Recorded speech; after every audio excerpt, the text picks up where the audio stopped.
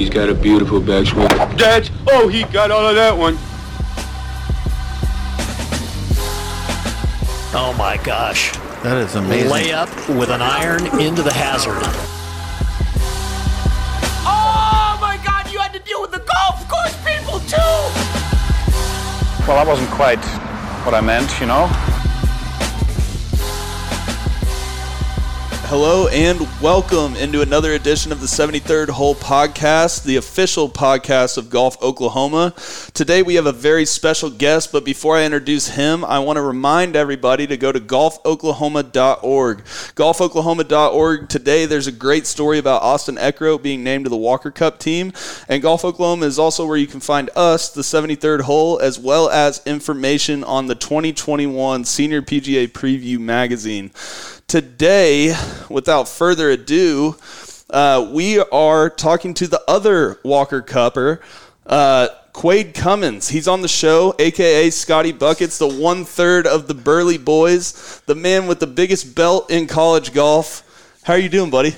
Doing good. Glad to be on. Yeah? Well, how did you find out the news of you being on the Walker Cup team? Yeah, so this is a pretty good story that, you know, I hope Coach Hybl doesn't really get mad at me about this, but so we're playing down at Seminole in Tallahassee, and Coach Hybl's dad is walking with me. When he goes to tournaments, he'll watch, you know, 3 or 4 holes of each player. He kind of fall behind and watch some guys.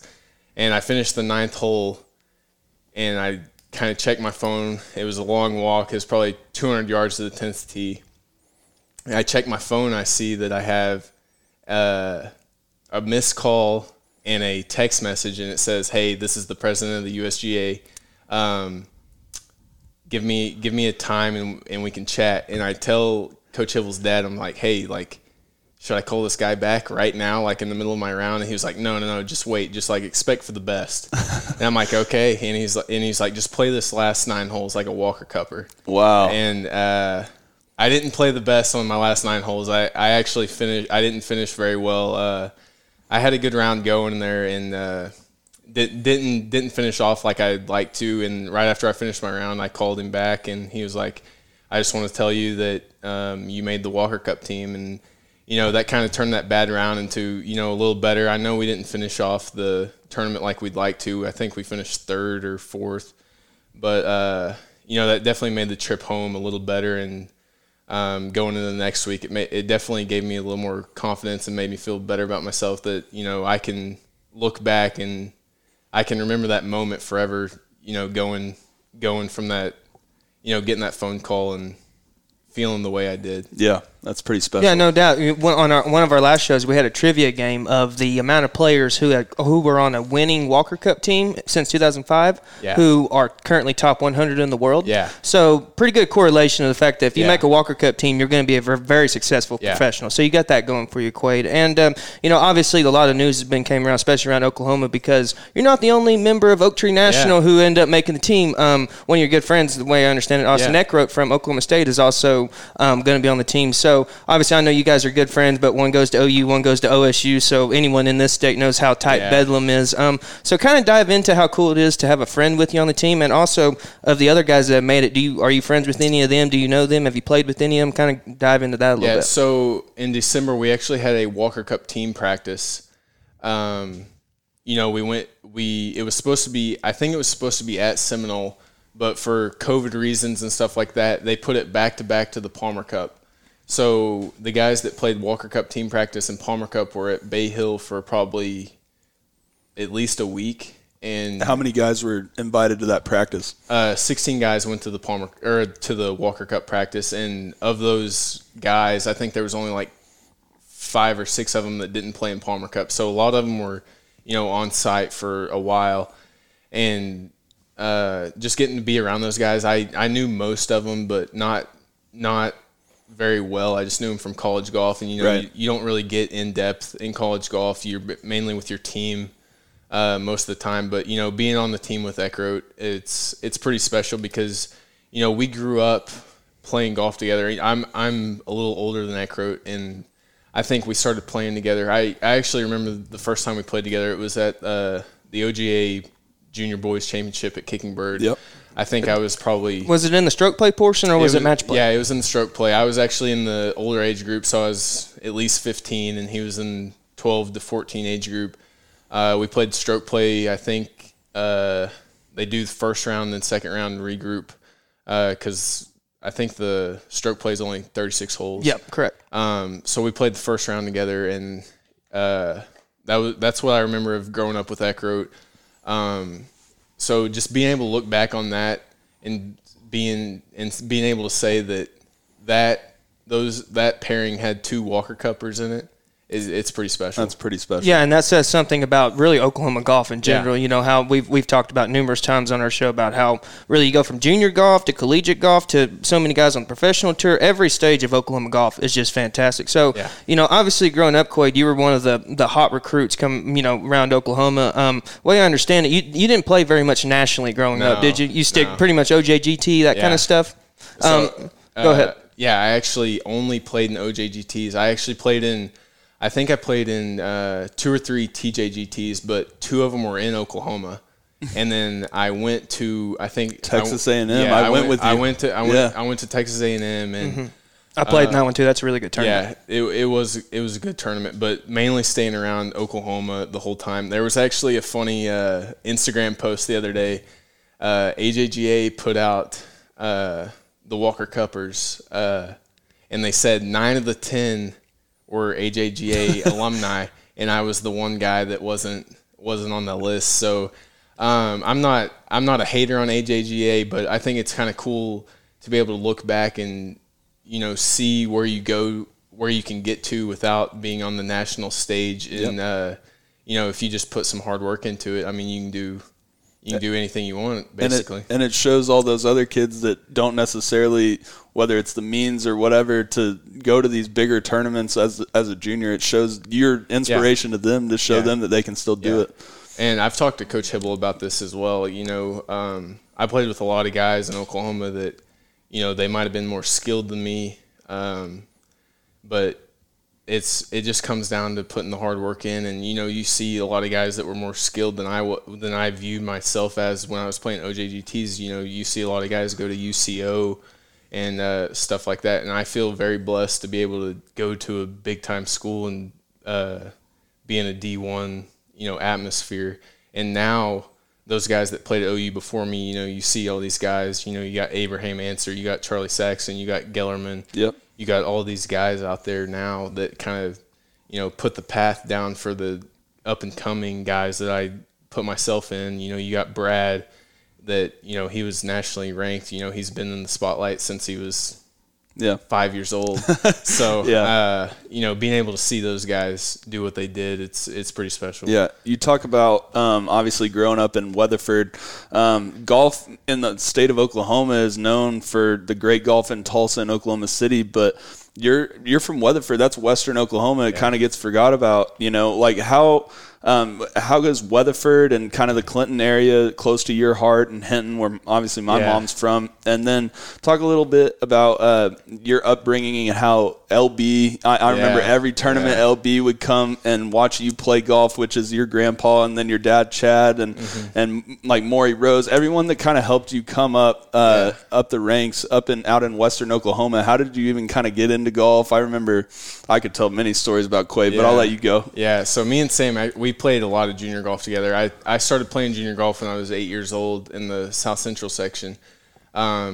Everybody would come out west because it was a double pointer. The double points. That was where it was at, man. You always wanted to go to that tour championship, man. You had to make it. Everybody wanted the double pointers. So, so a lot of people came out west that, were from the Edmond area and the OKC area. So, I mean, growing up in Western Oklahoma, it was, I loved it because you get to be creative on those courses. You don't have to play a certain shot. You don't have to do anything. It's you and the ball, and you make the ball do what you want it to, and it's probably going to be pretty good if you pull it off.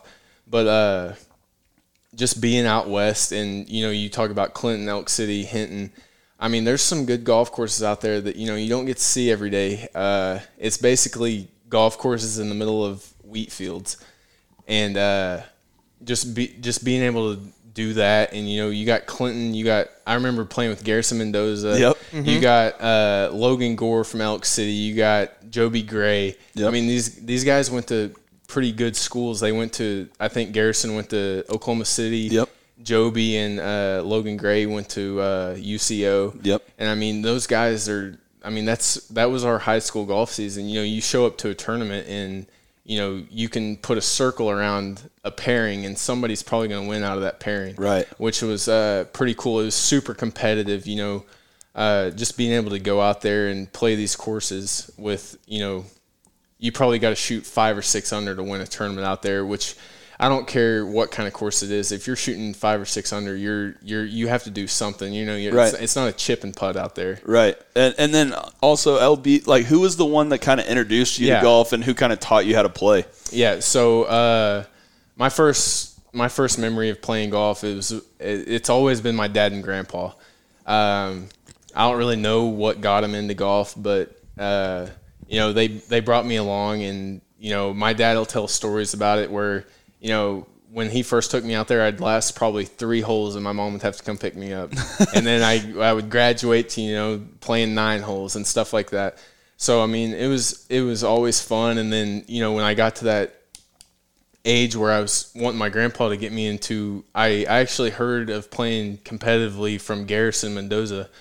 And I told my grandpa, I was like, we got to do this. And I think my first tournament ever was at Sugar Creek in Hinton, which is a great golf course. It's not there anymore. Yeah, I miss it. It was that back 9. That was a tough layout too. You had to hit it straight. Yeah, the back 9 was special, and I wish a lot of people got to see that place when close to my heart, because my grandpa Ellery Fawcett helped create that course, and it was really? and it was like a link style course on the front 9, and then you literally go, it was a canyon. It wasn't just called Sugar Creek Canyon, like there was an actual canyon. Yeah, it was so my grandpa lives in Hinton, so we would always go up to Hinton and play there when it opened up. But it was special, and just going to those courses out there, and then having my grandpa kind of get me into competitive golf. He went to every single tournament until I graduated high school. So that was always special. He was kind of, always there for me, and he's still there for me. He's the first guy that'll text me after a round still to this day. And just being able to have that in those memories. Coach Hybl actually made us do something this year that we haven't done previously, but he made us write a letter to somebody that that's done something in your life. And I wrote it to my grandpa, just telling him how thankful I am for him. He was the one that took me to the golf course every single day, and he didn't force anything on me. He would stay there until I was ready to leave. And it was very fun. I still think about it. We had a little chipping green at Weatherford that was, you'd have it all to yourself. Nobody uses a chipping green at Weatherford. You just basically go get the cart and go to the first tee. Yeah. So that's fun thinking back on it.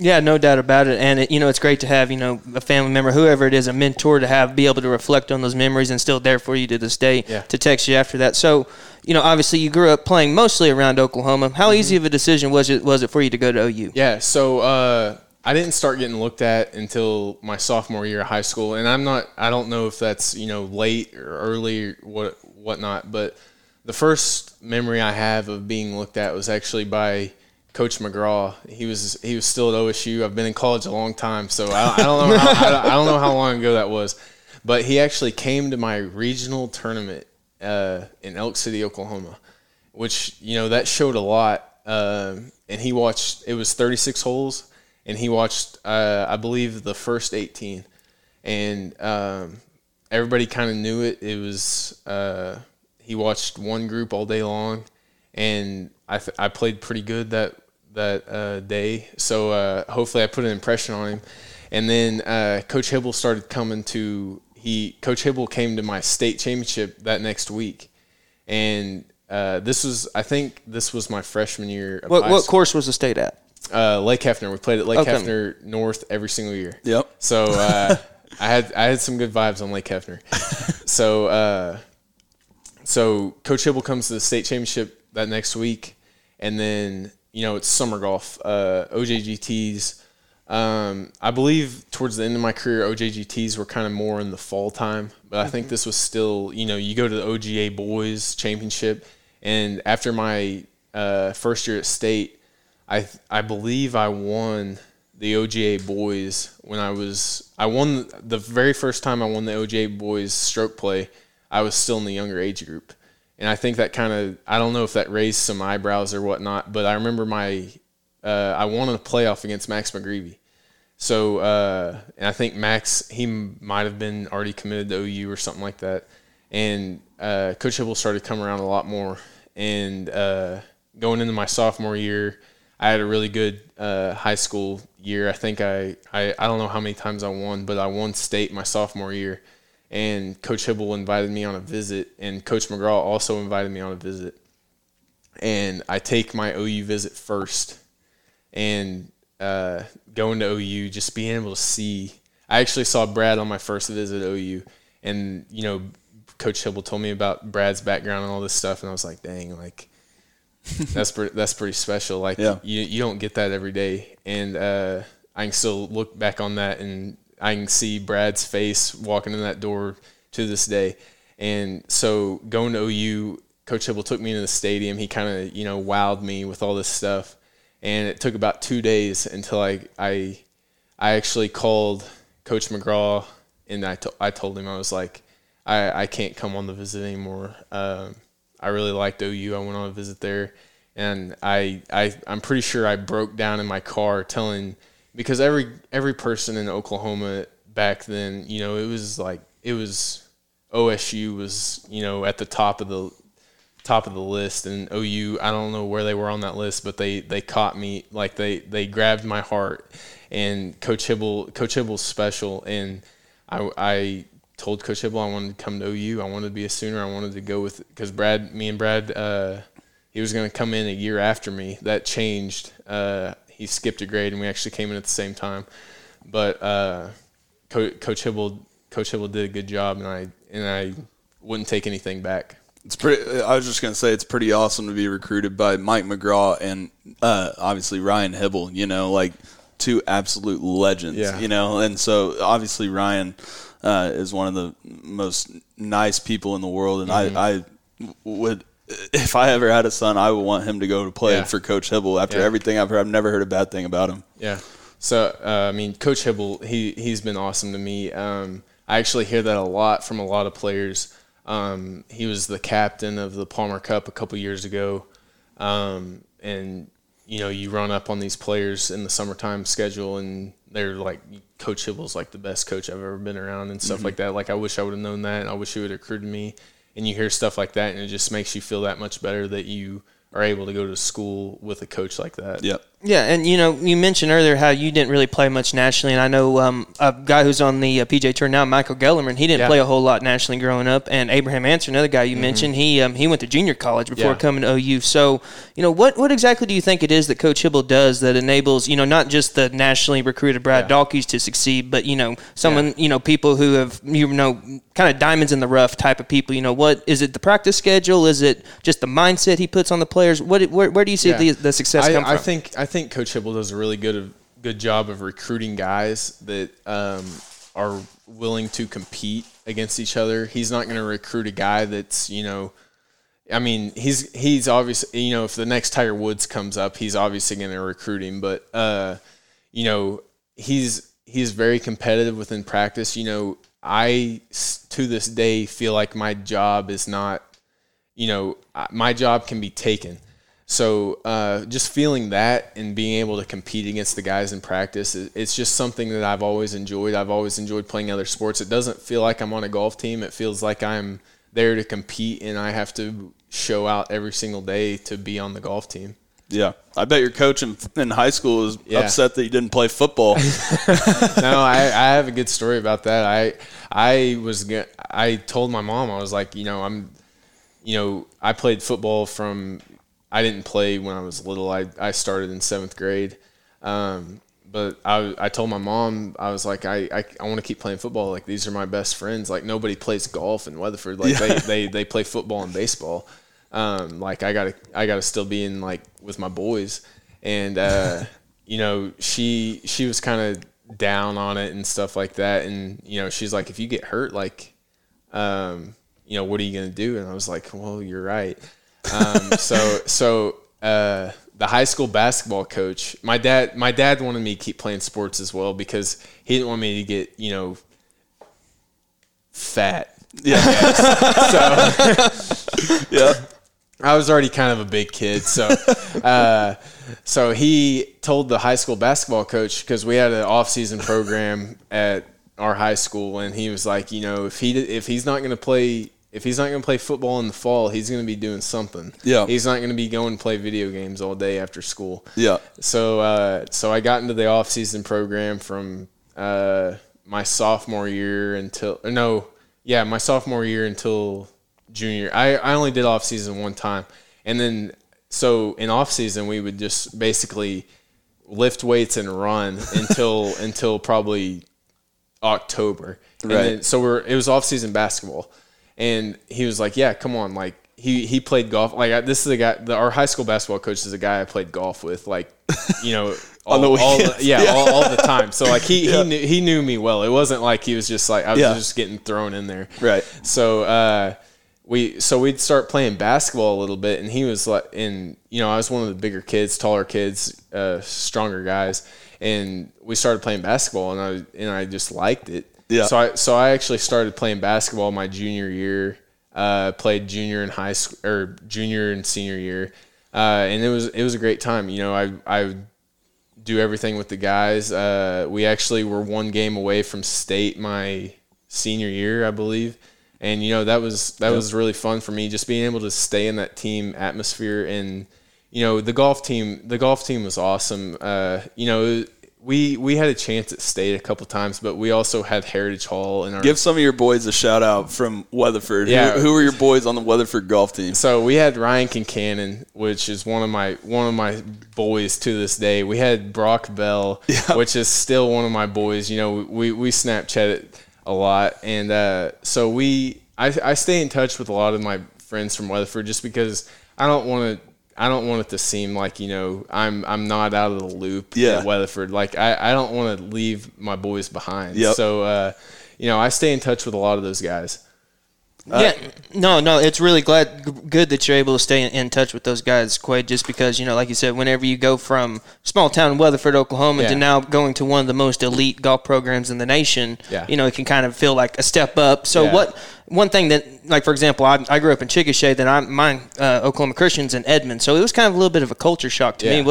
Did you have much of a culture shock change going from Weatherford to Norman? Yes, I had a huge culture shock. So, I mean, small town, like, you're staying with your group of boys, like you hang out with the same people every time. And I go to Norman, and I basically have the golf team, and I'm not boys with really anybody. And so it was definitely a culture shock for me for the first probably semester. And then living with those guys, it definitely helped me out. And I can say those guys that came in with me, you got Blaine Hale, Brad Dahlke, Thomas Johnson, Aaron Terrazas, which he transferred, but I'm still close with. We still talk to each other. And just having those guys there, it really helped me. And then, you have Max McGreevy, Grant Hirschman, which I still talk to just as much as I do with Brad and Blaine and Thomas and all those guys. So they definitely helped me out. They brought me in. They didn't kick me out, which was definitely helpful. And I don't think I'd be in the spot I am today without those guys. All right. Well, we're going to take a little break. Obviously, I'm sending it into the break today. We don't have our guy Colby Powell, who is the GOAT at sending it into the break, but we're going to send it into the break. And after the break, we'll talk a little bit about TPC San Antonio. We'll talk a little bit about the Walker Cup and maybe some future pairings in the Walker Cup. We'll talk PGA Tour U, and then we'll have some fun questions for Quade coming up after the break. Please stay with us, and don't forget to go visit golfoklahoma.org. When something the size of a golf ball hits your roof, you need to call McRae Roofing.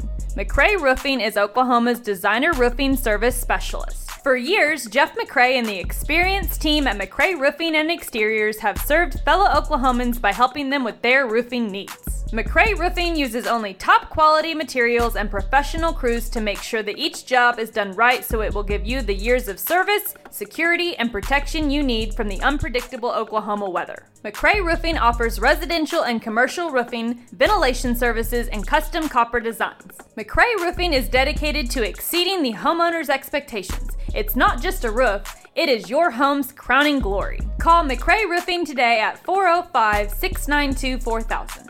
That's 405-692-4000. Make sure to also visit their website at mcrayroofing.com. That's MCRAY roofing.com. Don't get caught with a leaking roof. Contact McRae Roofing for your free inspection today.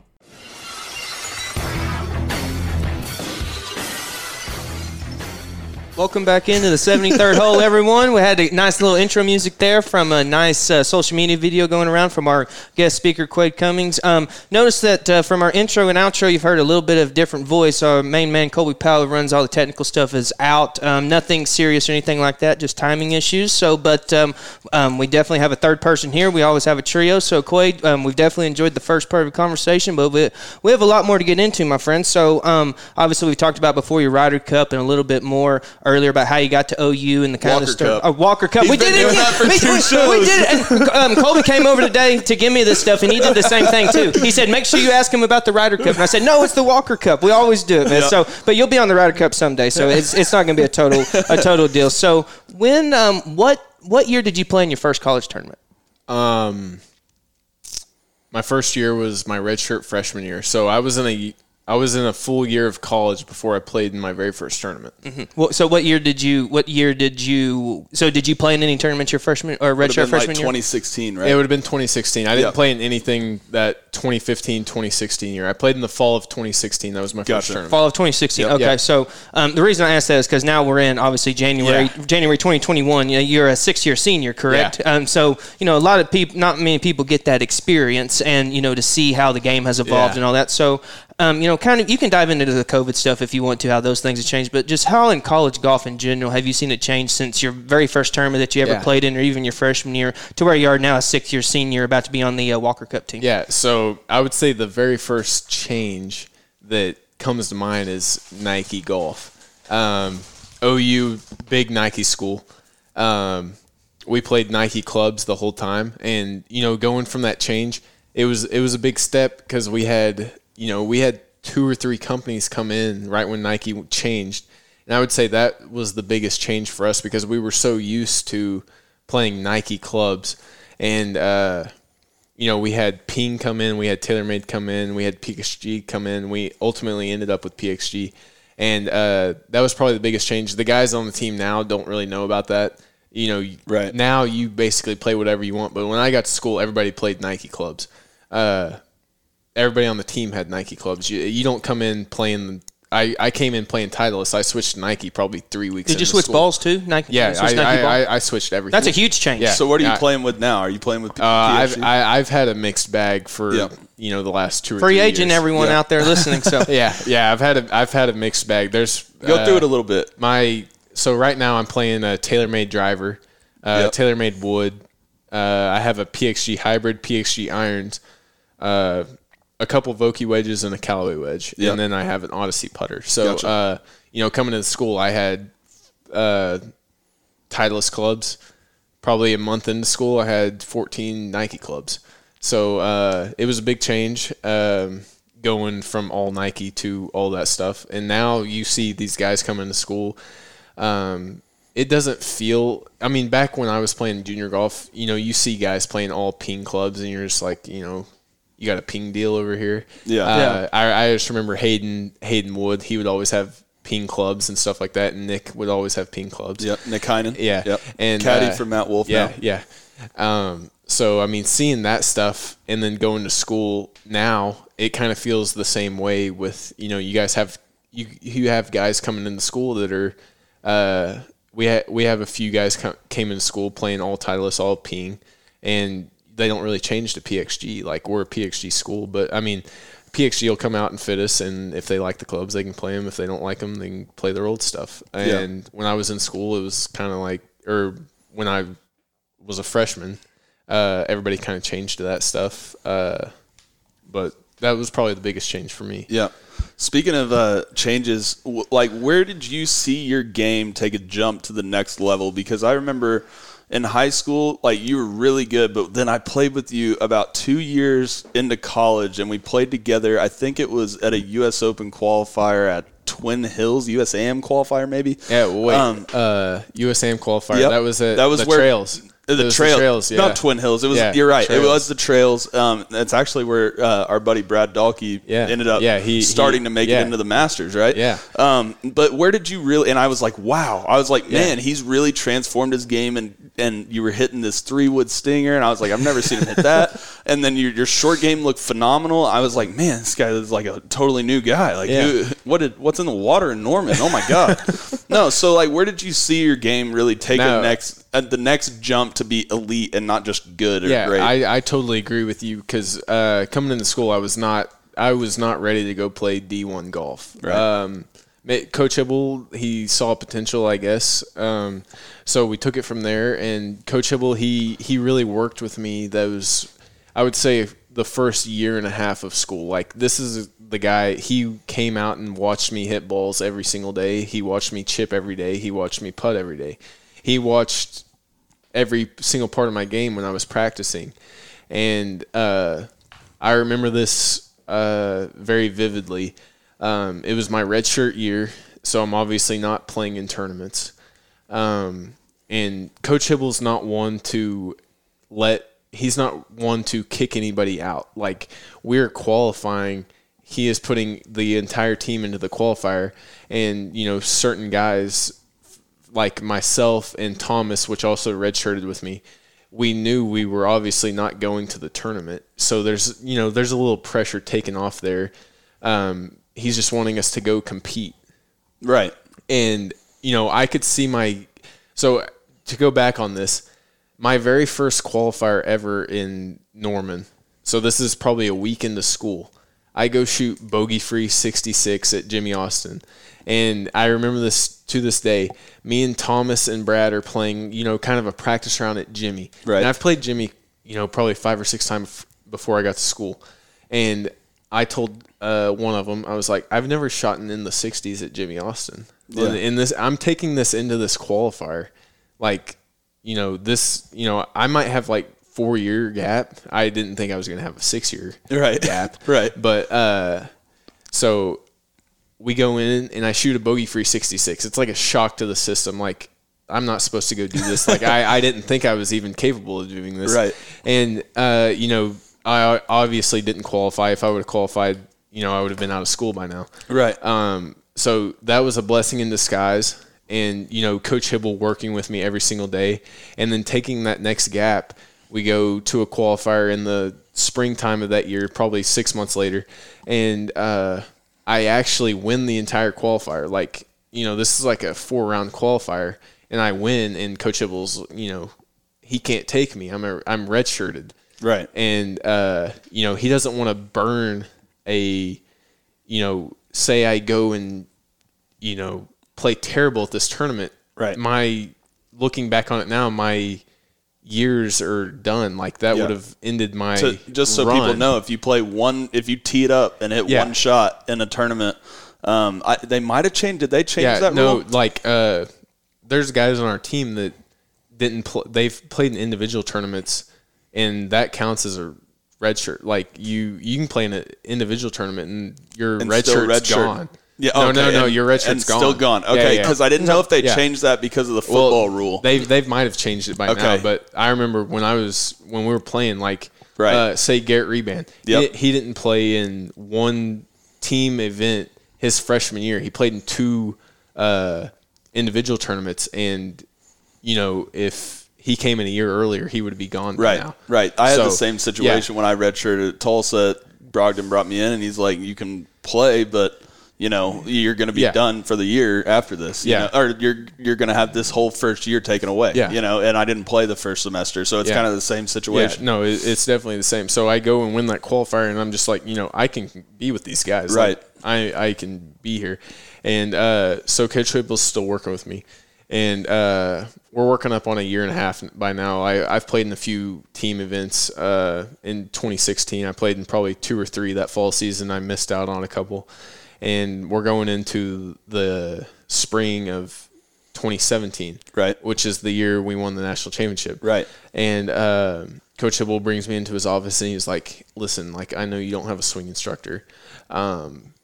You need to have like kind of that plan with somebody that can be there for you." Mm-hmm. And he's like, "I'm going to give you 2 options. I'm going to give you this guy down in Georgia where you would go see him, 2 or 3 times a year. You would spend the entire weekend with him. He will let you stay at his house, all this stuff. Yeah. Or you can go see Ryan Rohde up at Gaillardia. Yeah. And he's 45 minutes away." And yeah. I'm like, well, I've never heard of this Ryan Rohde guy. Yeah. And he's close. Well, I mean, he can't be too bad. Right. So I go see Ryan Rohde, and, I'm expecting, like, I didn't know what to expect. I've never heard of this guy. He's probably never heard of me. And I go see him, and we kind of hit it off. Right. And, I've never had somebody that's given me input like he has given me input. And that started a great relationship with Ryan Rohde. And he's up at Southern Hills now. I've been seeing him, I don't know, 3 or 4 years. And you were one of the first guys to start going to Ryan Rohde. And then now you have guys like Austin Eckroat, our guy Brad Dahlke, our guy Hayden Wood. They all go to him. And I all actually say that think he's great. Eckroat. I think Eckroat was going to him before I was. Yeah. So, but we were right around the same time frame, I believe. Yeah. And that kind of started like a pipeline of guys just going. That was like the guy to go to. And I think in a few years you're going to see, Ryan Rohde. He's going to hit it big time. Yeah. So, and I don't know if he wants that or if he doesn't want that, but like with the guys he has the capability to take it to the next level. Teaching 2 Walker Cuppers. Yeah. That's all you got to say. I mean, he has, I believe, Reen Gibson has started going to him. Went to Oklahoma Christian. Yeah. I know Reen very well. Yep, he's on the PGA Tour, and he goes to him, and, you have Hayden Wood, you have Brad, you have Eckroat, you have, numerous guys. We have 5 guys, we have at least 5 guys on our team at OU to go to Ryan Rohde, and, you're going to keep seeing success that goes to Ryan Rohde. Yeah, no doubt. Yeah, I mean the list you named off there is just incredible. So kind of deep dive into the stuff that you and Rohde have been working on that kind of took you to the next level, whether it be technical, mental, core strategy. What are some of the advice that he's given you that's helped you succeed? Yeah. So what makes Rohde really good and what makes him work, we work together very well. He knows everything, and he doesn't tell me everything. Right. He makes it very simple. He'll give me a feel that does 2 or 3 different things in my swing, but it's only one feel.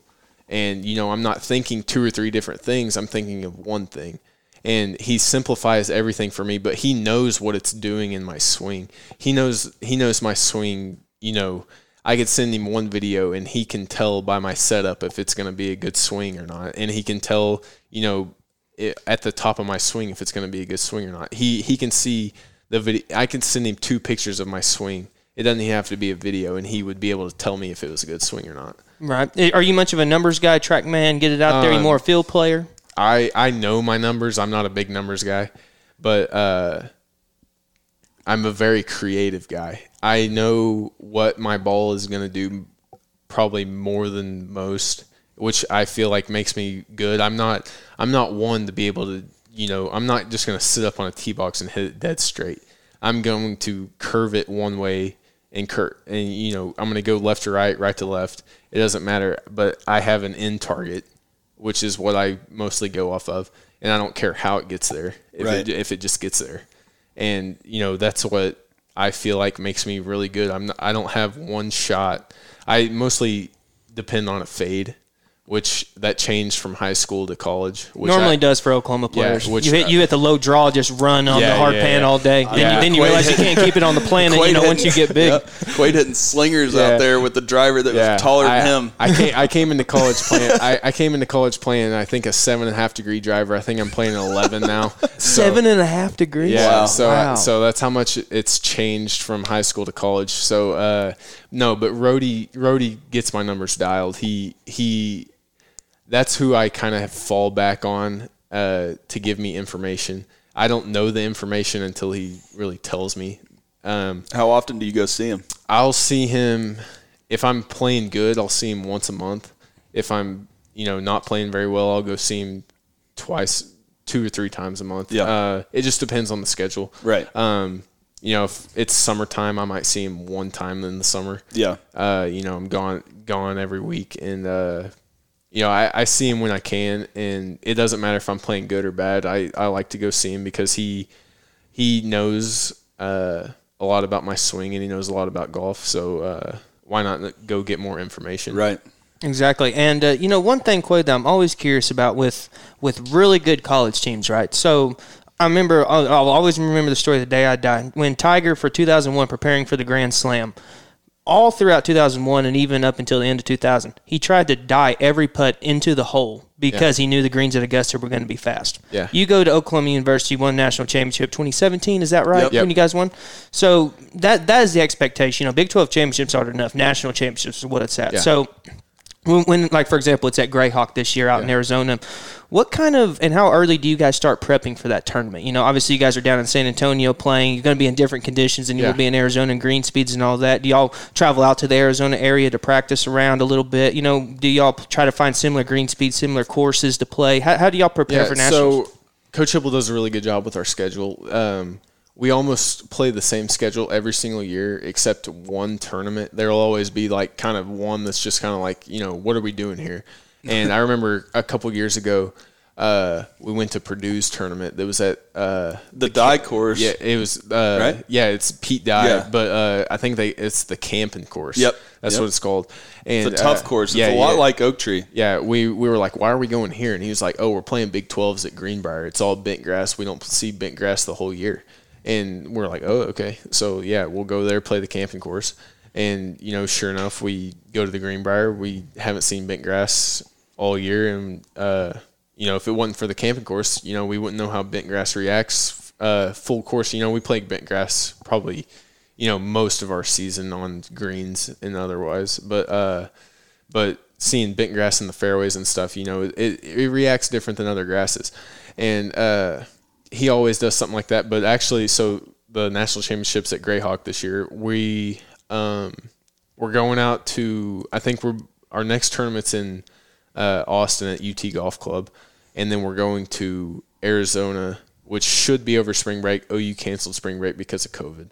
And so we're going to Arizona, and we're going to, be out there for a couple of fun days and, play some different courses and, get used to the desert golf. I love desert golf because you don't get to play it every day. It's way different than other golf courses. And we actually played a tournament in Tucson, which is where they just played the Champions Tour event. Right. It's not desert golf. It's actually more tree lined and rough, but similar type of grass though. Yeah, probably. It's all overseed. So we'll get a feel out there and see how it goes. I will give the listeners who don't know, I actually traveled out to the Southwestern AM, right? Yeah. And I traveled out to the Southwestern AM with Quade one year. And he shot like a 62, 63 out at the Southwestern AM, which is at Desert Mountain. And so he has prior history on these desert golf courses. And I would say that what's the name of the course out there? It's we played Desert Mountain. Or are you talking about Greyhawk? Geronimo. Yeah, no. I'm Geronimo saying, and Cochise at Desert Mountain. That Geronimo course is pretty similar to Greyhawk, the Raptor course, so be looking out for Quade on that. Speaking of national championships, Quade, obviously in 2017 when OU won the Natty, you were the sixth man that year, which I bet that was awesome, but at the same time kind of bittersweet. Obviously you wanted to be playing, how have you kind of used that as motivation, maybe whether it be to come back or whether it be to just get one that you can really own and call it your ring, So obviously, I'm glad I was able to be there. I actually had to qualify to be that sixth man. Yeah. And just being able to, say I would, earned the right to be able to watch that entire thing. Absolutely. It's very special to me, and just being able to watch those guys because, going into that national championship, I think we were the only ones that thought we could win the national championship. You look back at some of the teams. You have Oregon, which was the defending champions. They just got Wyndham Clark out of the transfer port, or he transferred to Oregon. Yeah. And was at OSU beforehand. Yeah, he was at OSU. And then you also have OSU to make match play. You have Illinois to make match play. You have Baylor to make match play. We played against Baylor. I think we went Baylor, Illinois, and we played Oregon in the championship, which, they're all really good teams. And Oregon was the defending champs. Yeah, Oregon was the defending champs, which they were a nasty team. They got Norman Zhang that semester, which, he really took off. Did he win the Haskins? He may have. One of the years. He won almost every college event he played in. Yeah. So, he left after a year and a half, I think. Yeah. So, he was obviously a really good player. And, being able to watch those guys play against, you see, those really big names, it makes you feel like you can do it. Right. And, not being able to be there, not being able to be able to hit those shots that they were hitting, it kind of drove me. And, that next year, I think that we potentially had a better team at Karsten.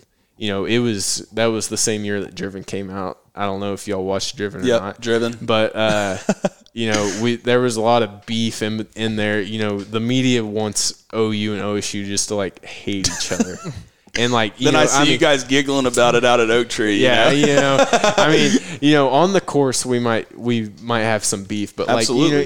Playing with your, we're all friends. We're all Oklahoma brotherhood. Yeah, we're in Oklahoma. Nobody ever talks about Oklahoma until it's they're the 1 and 2 ranked team in the nation. Yep. And just being able to do that, and I wish we could have been able to play OSU at Karsten. I think that would have been the peak. We wouldn't even have played each other in the championship. It would have been the second round. Yeah. And, that kind of fell hard on me because my match was kind of the swing match. Right. And, I wasn't able to close it out. I lost one down on the 18th hole. Right. And, that hit hard. I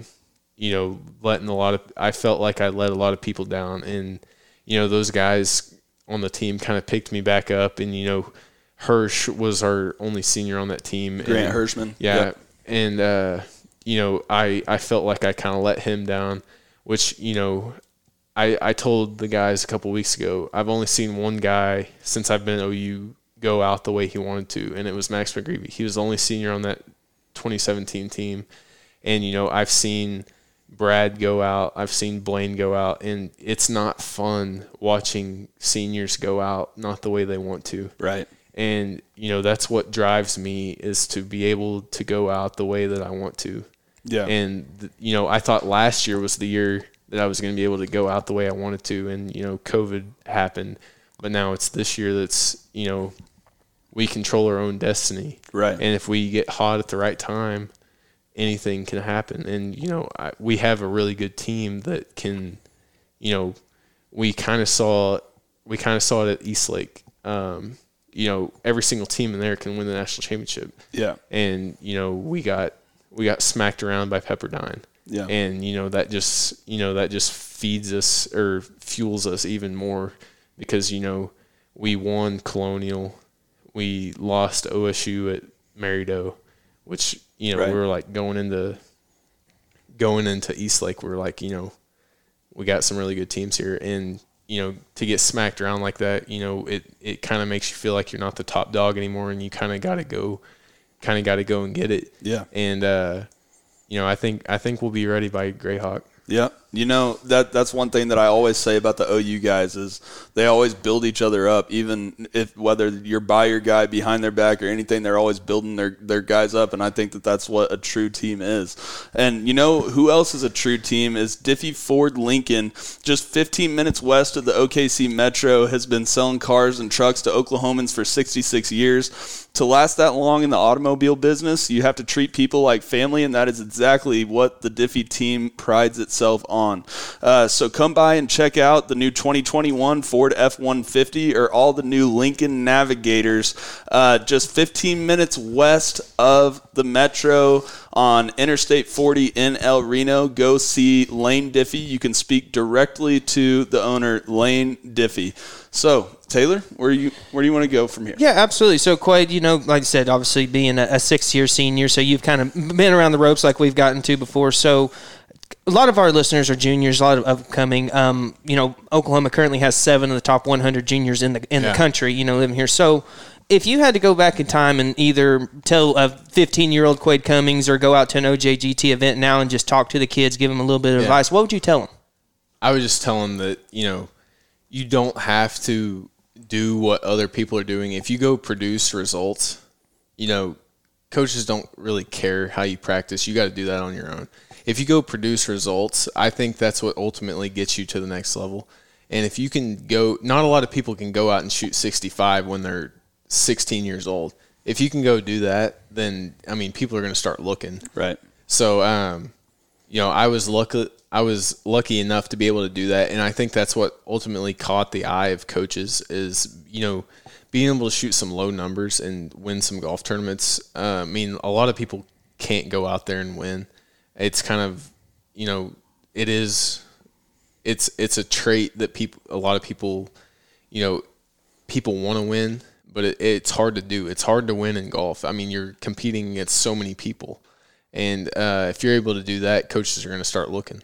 Well, also obviously in Oklahoma, too, you're competing against really good players, too. Yeah. You're not going up against scrubs or anything like that. No, I believe that. I was competing against all these Edmond North guys like Sam. So and for anyone who's not around Oklahoma, Edmond North, we want y'all down. So anytime we get a chance to beat Edmond North, anyone takes advantage of it. The Edmond North guys are the only guys who like Edmond North, huh? Yeah, exactly. No, if I could go back and I probably couldn't even name all the guys, so I'll probably leave some guys out of here. You had Sam, you had Hayden Wood, Nick Heinen, you had Eckroat, you had Tyson Reeder, you had Thomas Johnson, Griffin Pierce. Yeah, you had Griff. Yeah, Mason Overstreet. Yeah, Mason Overstreet. Yep. The list goes on and on. I don't remember competing against Taylor Gooch, but I remember going to junior golf tournaments, and not only Taylor Gooch, but Taylor Moore as well.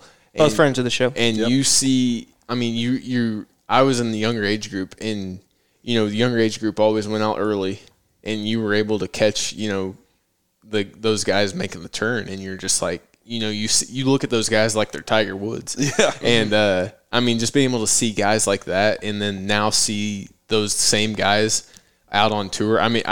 I forgot to mention Max McGreevy. Yeah, he's out there too. Absolutely. So there's a lot of golf. Charlie Saxon. Yeah, Charlie Saxon. I remember he shot 62. We could go on and on. 62 at Kicking Bird in the OGA. Yep. So, it's never ending with Oklahoma golf. Let's. I just want to put into perspective how bad it is. On the Golf Channel app, you can only favorite 30 golfers, and every week with my fantasy picks and all the Oklahoma people, it tells me I have too many people. I have to go in and take off people. We got too many good Oklahoma players. Golf Channel app, let us have 50 players or 100. There you go. We have too many good players in Oklahoma. You have to realize this. So hopefully they can get that changed. So obviously, Quade, with everything going on, you have to make sure that not only do you get your classes straight, but your time management. How do you practice? How often do you practice? Get your classes, study hall, all that, and not only with that, but with COVID this year as well. Like I was saying before, I've been talking about. I didn't want to go back and deal with all the COVID stuff this year, but you did, Yeah. And so what's a normal day like? How do you have to manage your time, like T-Dub is saying? And just like as far as a normal golf year goes, and then this year to top it all off, it has to be, your schedule has to be grueling. Yeah, so I'll start out with like freshman year. So, my high school career, I'm still kind of like this, but I'm a big rule follower. And I think if you follow the rules, you follow your class schedule, you follow what coach says. There's no other way but to be successful. If you show up to class on time, our coach, he talks about class a lot. So, he knows when you're not going to class. And if you're not going to class, you're already kind of behind the 8 ball with coach. It doesn't matter if you're playing good or not. And just following the rules, it gets you to that next level. And then on top of that, if you're playing good golf, it even makes it better. So just being able to do that.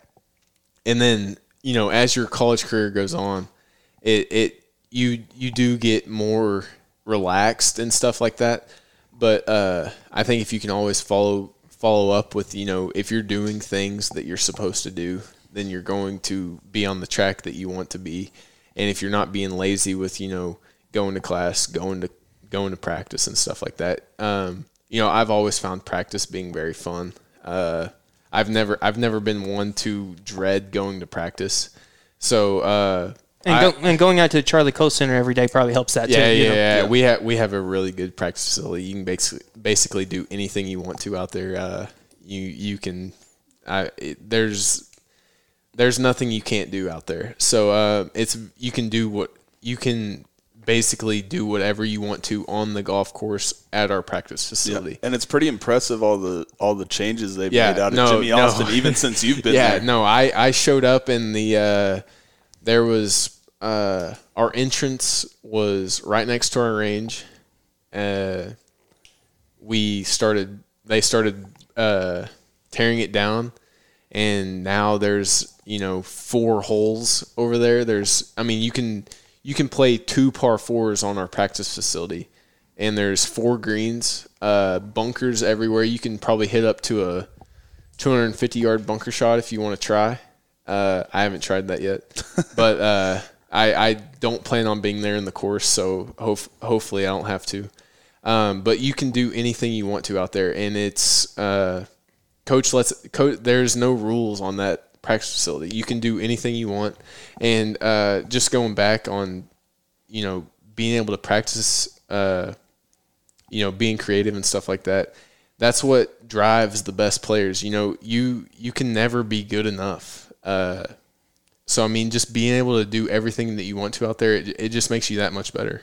Right. Yeah, no doubt. What did you guys do whenever? Because what was it? 4 or 5 holes out at Jimmy? They redesigned. So when they were redesigning those holes, we actually had I think it was like a 12 or 13 hole course, and we played qualifying on a 12 or 13 hole course. Did y'all play any of the other holes duplicate, or you just counted those 12 holes? No, we counted those holes that were there that we could play, and we counted qualifying. Whatever you were, under par, over par, that's what you were. And that's how we qualified for, I'm not sure if it was a year, but I remember the first time that we actually got to play those holes. We actually played them with no flag sticks. We played them with alignment sticks in the cup. So the maintenance crew out there was, I think we were the first ones that got to play it, and it was awesome when we got to play it because, going back and looking at the old Jimmy and, being able to see the new holes and being able to actually play them, it's very different. I don't know if you guys remember the old Jimmy. Oh, yeah. Oh, absolutely. But, number 8 was a completely different change, which I think it was probably the biggest change for me. It was a good change. And, I don't know. I think it's a better course with the new bunkers. The bunkers went in first. We actually got to play the new bunkers before they redid the course.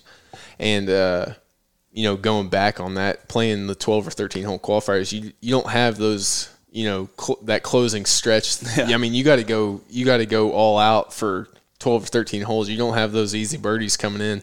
And I think it made a lot of people better playing only 12 or 13 holes. Yeah. You were talking about your freshman years. Now, this year, what do you have to do? Like, when you wake up in the morning, you got a COVID test. Like, what's the life of the COVID test? Like, what's a life of no, those are the worst.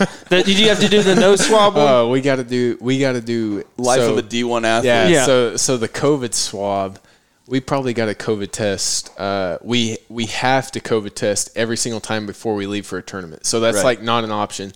And then other than that, it's probably every 2 weeks if we're not traveling. Right. So is it random or everybody? No, it's everybody. It's everybody. So if you test positive, you don't have to test you don't have to test again for so many days. I don't know how many days it is.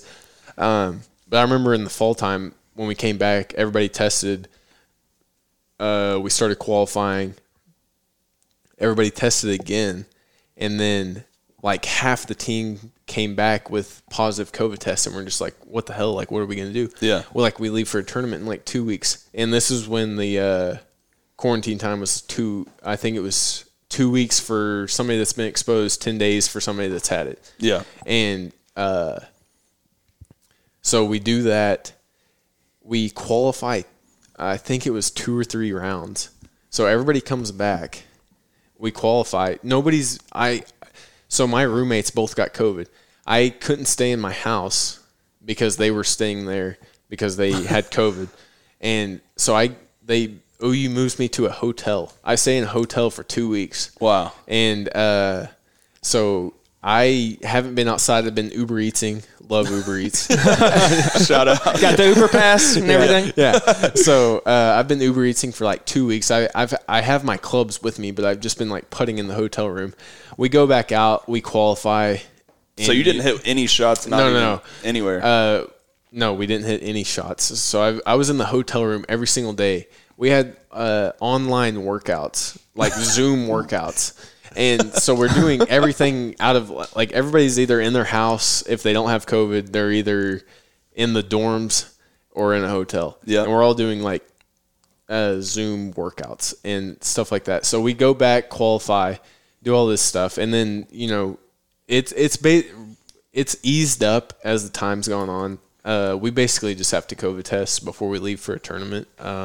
But that's about it. Yep. Yeah, and Quade, one of the things that obviously with your Walker Cup accomplishment, just to add on to the resume, one thing that we always talk about on the show that just got added recently is the PGA Tour U, which is a new point system for anyone out there who hasn't listened before. Essentially, the top 5, and it's essentially a college ranking system for all the players. And if you're within the top 5, you get Korn Ferry status. So. And obviously, you and your teammate Garrett Reband are currently 7th and 8th on the rankings. A friend who's also on the Walker Cup, Austin Eckroat, currently sits number 3. Number 1 is John Pack from Florida State University, who was down at San Antonio with you guys this week. So, when the news came out that PGA Tour U is coming on, how did that? First of all, did that catch your eye? And then, how has that thought process played in since you heard about it? Yeah, it definitely caught our eye because if we would have left last year, we were kind of like, why didn't this happen last year? Like. A year earlier, that could have helped us out. But seeing this go on, it's definitely getting really competitive right now. Yeah. And obviously, those guys at the top are playing really well. You see John Pack, I think he got 2nd and then 3rd. Right. And then Eckroat played really well last week. Garrett Reband got 2nd last week. Yep. And John Pack finished T3 last week. Yep. Yeah. So, you see these guys play really well that are at the top, and then there's a lot on the line out there. And the question that I think about the most is you see those guys that in previous years that you see the Victor Hovland, the Matt Wolff, the Morikawa. Are they going to stop doing PGA Tour exemptions and just go strictly Korn Ferry? Because that's kind of a downside. Would Matt Wolff have won that PGA Tour tournament if there was PGA Tour U? They'll probably still be able to get sponsors invites, right? So that's the thought behind it. But with what they're saying is you get, I think, is it the first 8? You get 8 starts on the Korn Ferry Tour. You'll get it through the what it is as soon as Nationals is over. You'll get it through the. That's the top 5. Yeah, the top 5 through the Tour Championship, and then 6 through 15 has 15 probably. you get to pick. So they've actually out of the McKenzie Tour. They've actually told us this. So you get those starts, but if you take a PGA Tour start, that takes a start away from the Korn Ferry. So, say you have a PGA Tour start one week and the Korn Ferry start that same week, and you take the PGA Tour start, that start is gone from the Korn Ferry. So, essentially, if you're on the Korn Ferry or the PGA, either one, you get that exact same number of tournaments. Is it something that you look at, Quade? From the outside looking in, I'm not in the top 5. Yeah.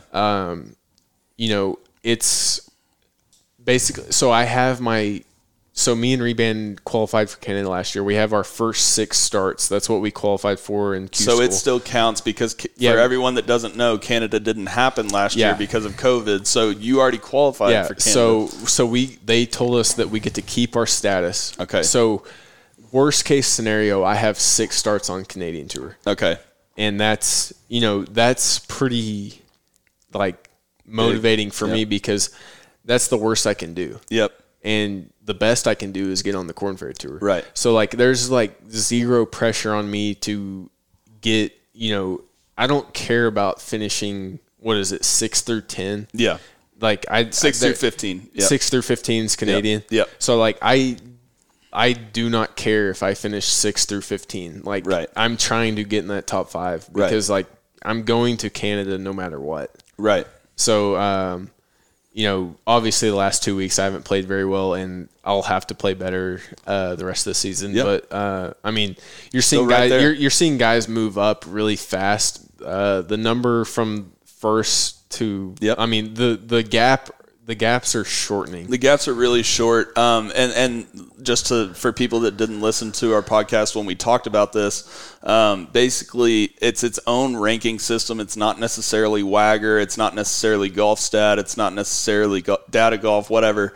It's its own thing. And it also does include other tournaments other than college golf. It's college golf and then any PGA Tour start, I believe. Got it. Okay. Yeah. So anyways, that'll be something to look forward to in the future. Obviously, you got Austin Eckroat, who's in third in that. And a question that a lot of people were wanting me to ask you on this podcast is, obviously you and Austin Eckroat got named to the Walker Cup team.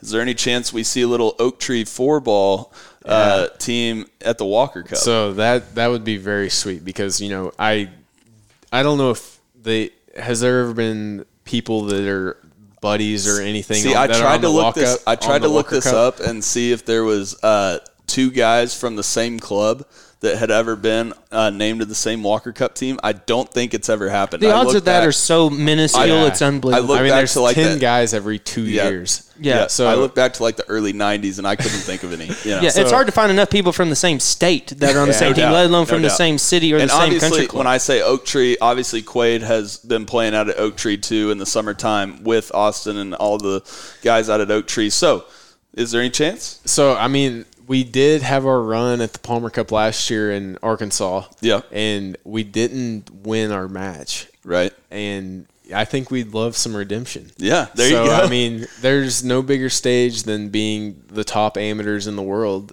and playing against, Great Britain and Ireland's top amateurs. Yeah. So, I mean, I would love that matchup. I don't know if it'll happen, but, I think we're both glad that we're just, on that team. So do you, to give the people that don't know you and Austin, obviously you guys are total rivals on the course when it comes to college golf, but off the course, give us a little insight into y'all's relationship. Yeah, so, I mean, me and Eckroat are very close. I would say he's one of my better buddies that, you say amateur golf, college golf. We play with each other. I would say during COVID, I've played golf with him more than anybody I've played golf with this entire year. So I mean, we played golf together today, and it was the day after the San Antonio tournament. So I mean, I see him very often, and people want us to be rivals so bad. And when it's OSU versus OU, it's a very deep rivalry. But when we're out at Oak Tree, I think we kind of toss that to the side, and we're buddies. And I think going into pro golf, I don't know if people still want us to be rivals, but I think we'll be very good friends during pro golf, and I think that we'll move that aside, and hopefully we'll have very good careers. Right. Yeah, I think you're starting to see that not just necessarily in golf, but in all sports, really. Where you got your Kobe Bryants, your Michael Jordans, even your early Tiger, that kind of thing, where you want to look everyone in the eye and just beat them as much as you can. And while you're on the course, you still want to do that, but off the course, you can go shake hands, go have a drink, go do whatever you want to do, and still be friends after that. And you mentioned going to the tour. You and Austin have already played in a tour event, and both y'all actually made the cut in that tour event. It was the 2020, technically the 2021 Mayakoba Classic. It was in, what was it, November of 2020, I believe? It was right after Thanksgiving, I believe. Okay, so almost in December. So kind of dive into that experience. What was that like? Have you played in any other tour events besides this one? No, that was my very first one. 1 for 1 on cuts. Really good. Yeah. So going for Tiger's record. Whatever. You got it. Morikawa almost had it, but he ended up faulting. 1 for 1. So we have a 1,000% in that category. But going into that week, I just thought it was very cool. There was 2 amateurs in the field. They're both from Oklahoma. OU, OSU. I mean, that's a great narrative to have, is the OSU, OU thing. And, you know, a lot of people don't get our relationship because, you know, we're rivals and whatnot. But, I mean, we played a couple practice rounds together, and, you know, I played with Abe Answer one day. He played with Ricky Fowler one day. I mean, it's just the rivalry, it's there, but I don't know if it's there on tour. You know, nobody's seen it yet on tour, and I think it'd be really cool to happen on tour. You know, that right. You know, that college rival that goes into the pro rival. I think it would be really cool to have, and, you know, hopefully we can be there one day.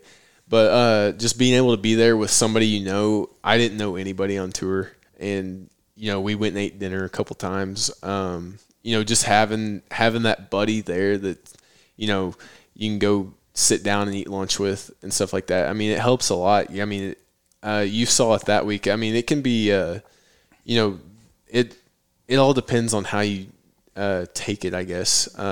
If you don't have friends out there, I could see it being a very lonely life. Yeah. But I mean, if you surround yourself with people you like, it's gonna be very fun and enjoyable. Right. No, you're not doing a 9 to 5. You know, you're doing a great job. How did you and Austin get in the tournament the same way? You said y'all were the only two amateurs. Was it sponsored exempt? Did y'all qualify? How did you get in the tournament? I don't know how he got in, but I actually wrote a letter to the tournament director, and so I was talking to Coach Hybl the whole time, and, you know, we listed out a couple tournaments because PGA Tour U actually told us when we were at Eastlake, the head guy came and talked to us, and he was like, any PGA Tour tournament counts for PGA Tour U.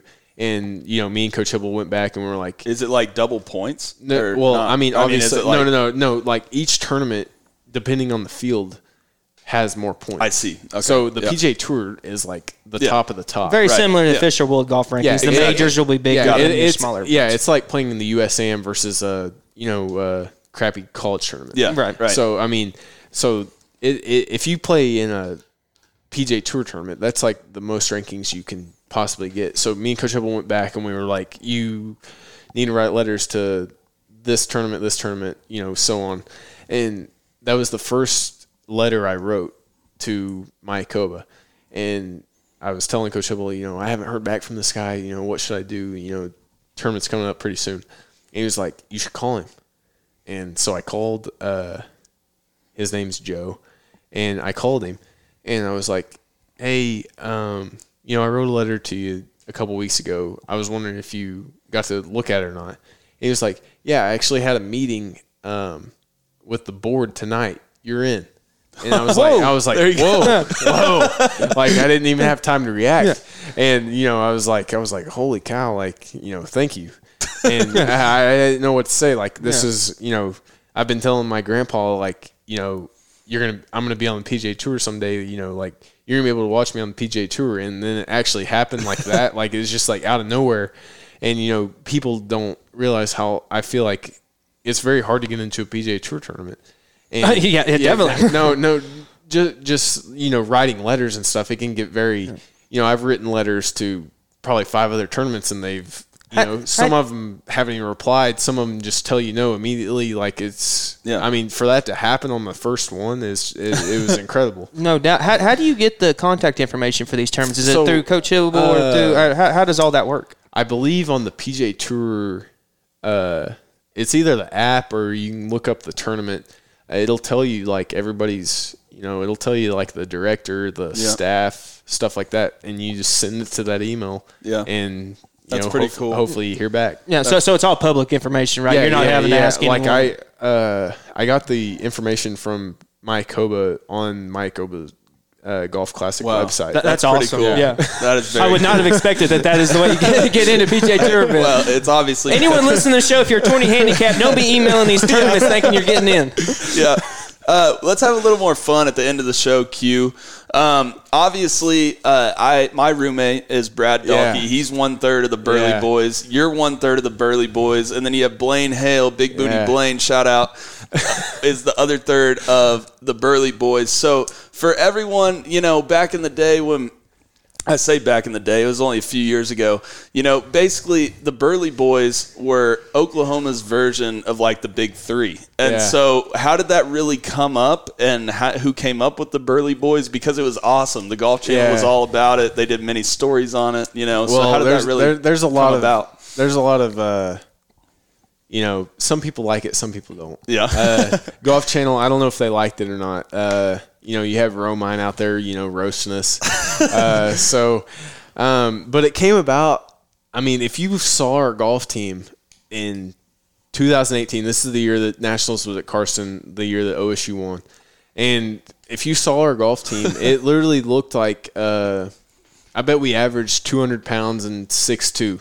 Yeah. So, 6'2", 200 pounds. You don't see that in golf every day. You look like you belong on the football team. Yeah. No, we got that all the time. When you're going to classes and stuff like that, you show up in your OU gear and whatnot, and they're like, you going to be gone for the game this weekend? And you're like, no, I play golf. So, you see stuff like that all the time in other sports, but for golf, it was kind of, out of the ordinary. And so we came up with, the Burley Boys, and we had a buddy that made T-shirts.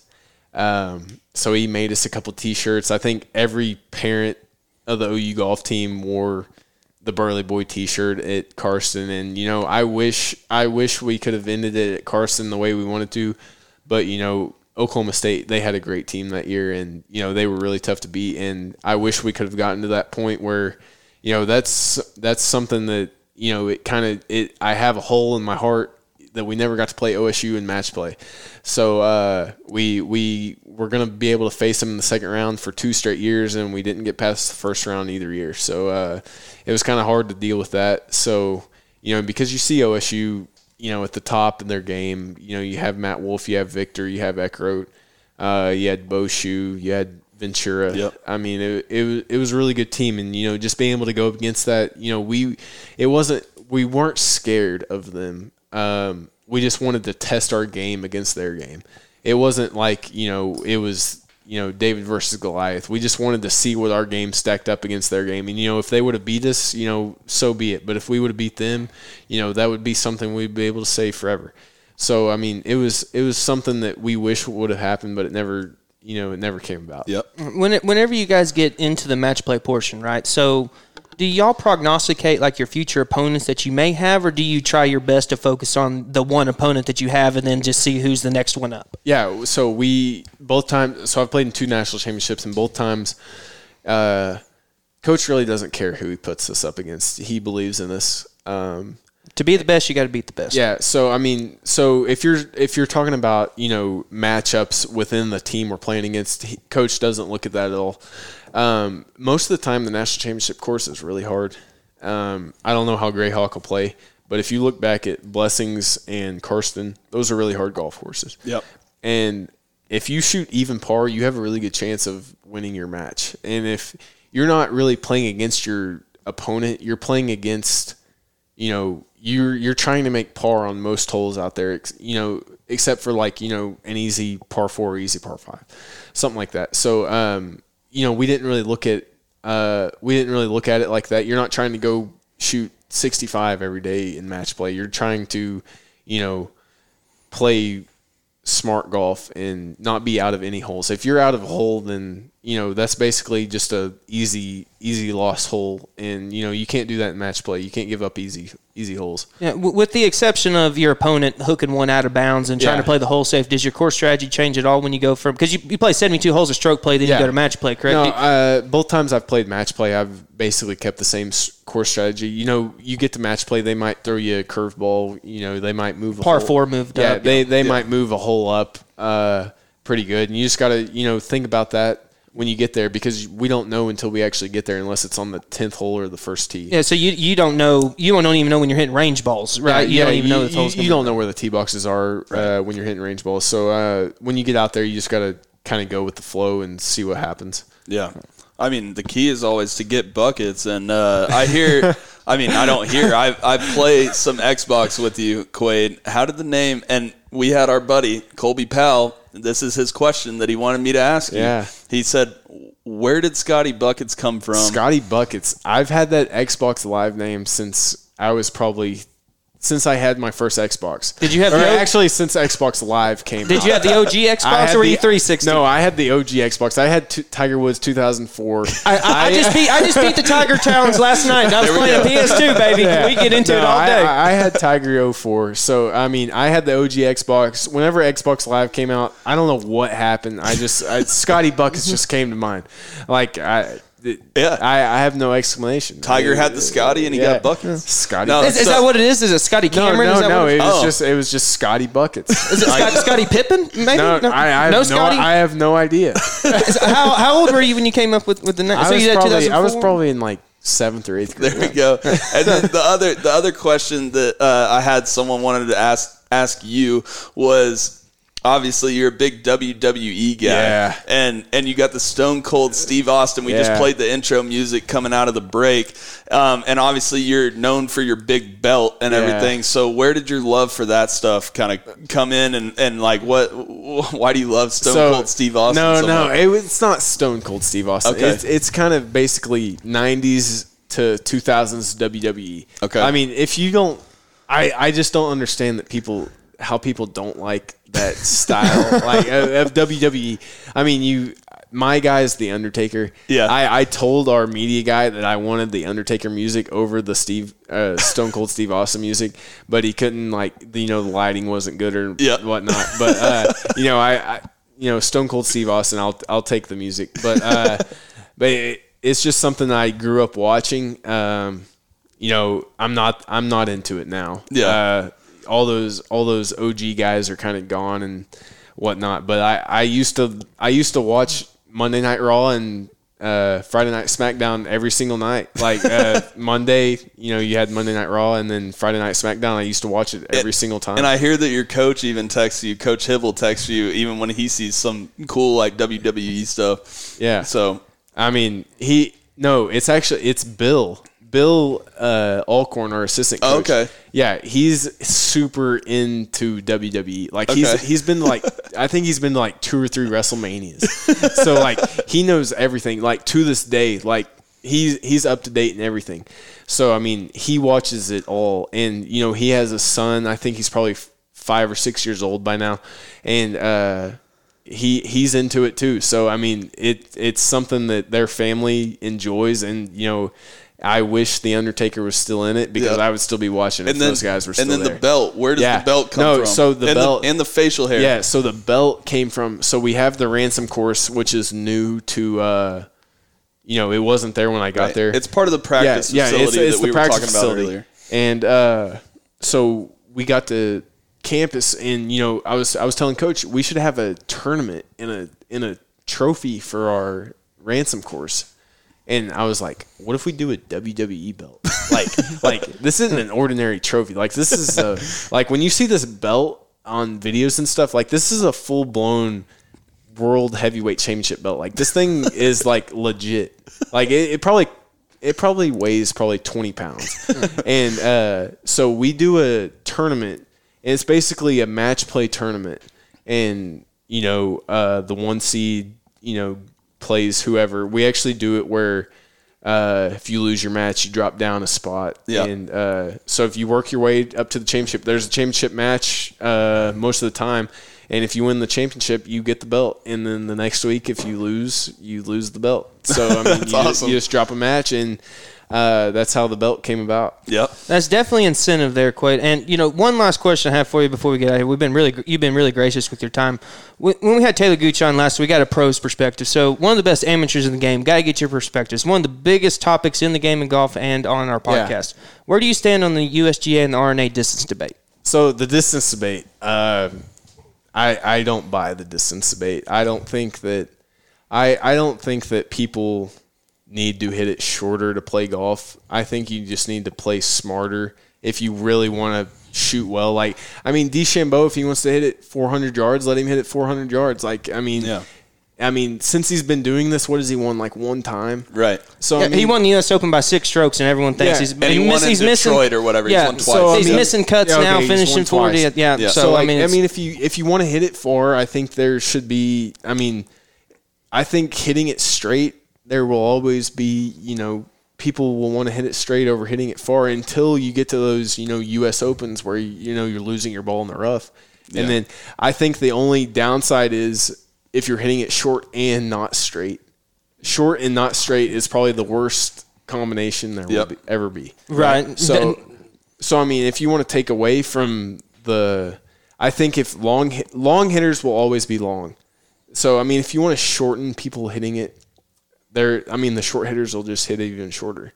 So, I mean, there won't be that much change, I don't think. No, it's just going to ruin golf. It's just going to ruin golf. And, Quade, obviously, thank you so much for your time. Kind of let us all know, just so we can keep on track. When's y'all's next tournament? Obviously, the Walker Cup is May 8th, May 9th up down at Seminole in Florida. Hey, that's one point. Before we get going, I wanted to ask you, obviously, that's before the national championship and everything. So how's that going to work out? Yeah, it's in between regionals and nationals. And I don't know if the coaches of college golf are happy about that, but that's just the time frame they moved it to, because I don't know if they moved it from, people turning pro in the summer or whatnot. But I think we have a really good team and a really good chance to go win. Yeah, right. So you're going to, obviously, for people that don't know, the national championship is normally at the end of May, and it's leading more into June and everything in regionals. So like you said, you're going to have a big stretch coming up in May. I just want to give a quick shout out to Garrett Reband of OU, one of your teammates, who played well at the Cabo Collegiate, and also Austin Eckroat, who finished 5th at the Cabo Collegiate out there. Last show we talked about the Cabo Collegiate down in San Antonio, and we weren't able to give props to everybody. And obviously OU, the number 1 team in the nation, ended up getting the W there as the team. Boys, for the 73rd hole and for Golf Oklahoma, go to Golf Oklahoma, get all your college golf, all your PGA Tour, all your Oklahoma golf, everything. And we're going to have the 2021 Senior PGA Preview magazine coming out soon. And then the 73rd hole will be back on Monday with Colby Powell and the other 2 of us, Taylor Williams for Sam Humphreys. We will have the Bay Hill recap on Monday, and we will see how all our picks did next week. So, Quade, couldn't thank you enough for your time, my friend. Best of luck to you the rest of the season, and obviously going into your future professional career. Thank you very much. Thank you. This is the best. Time.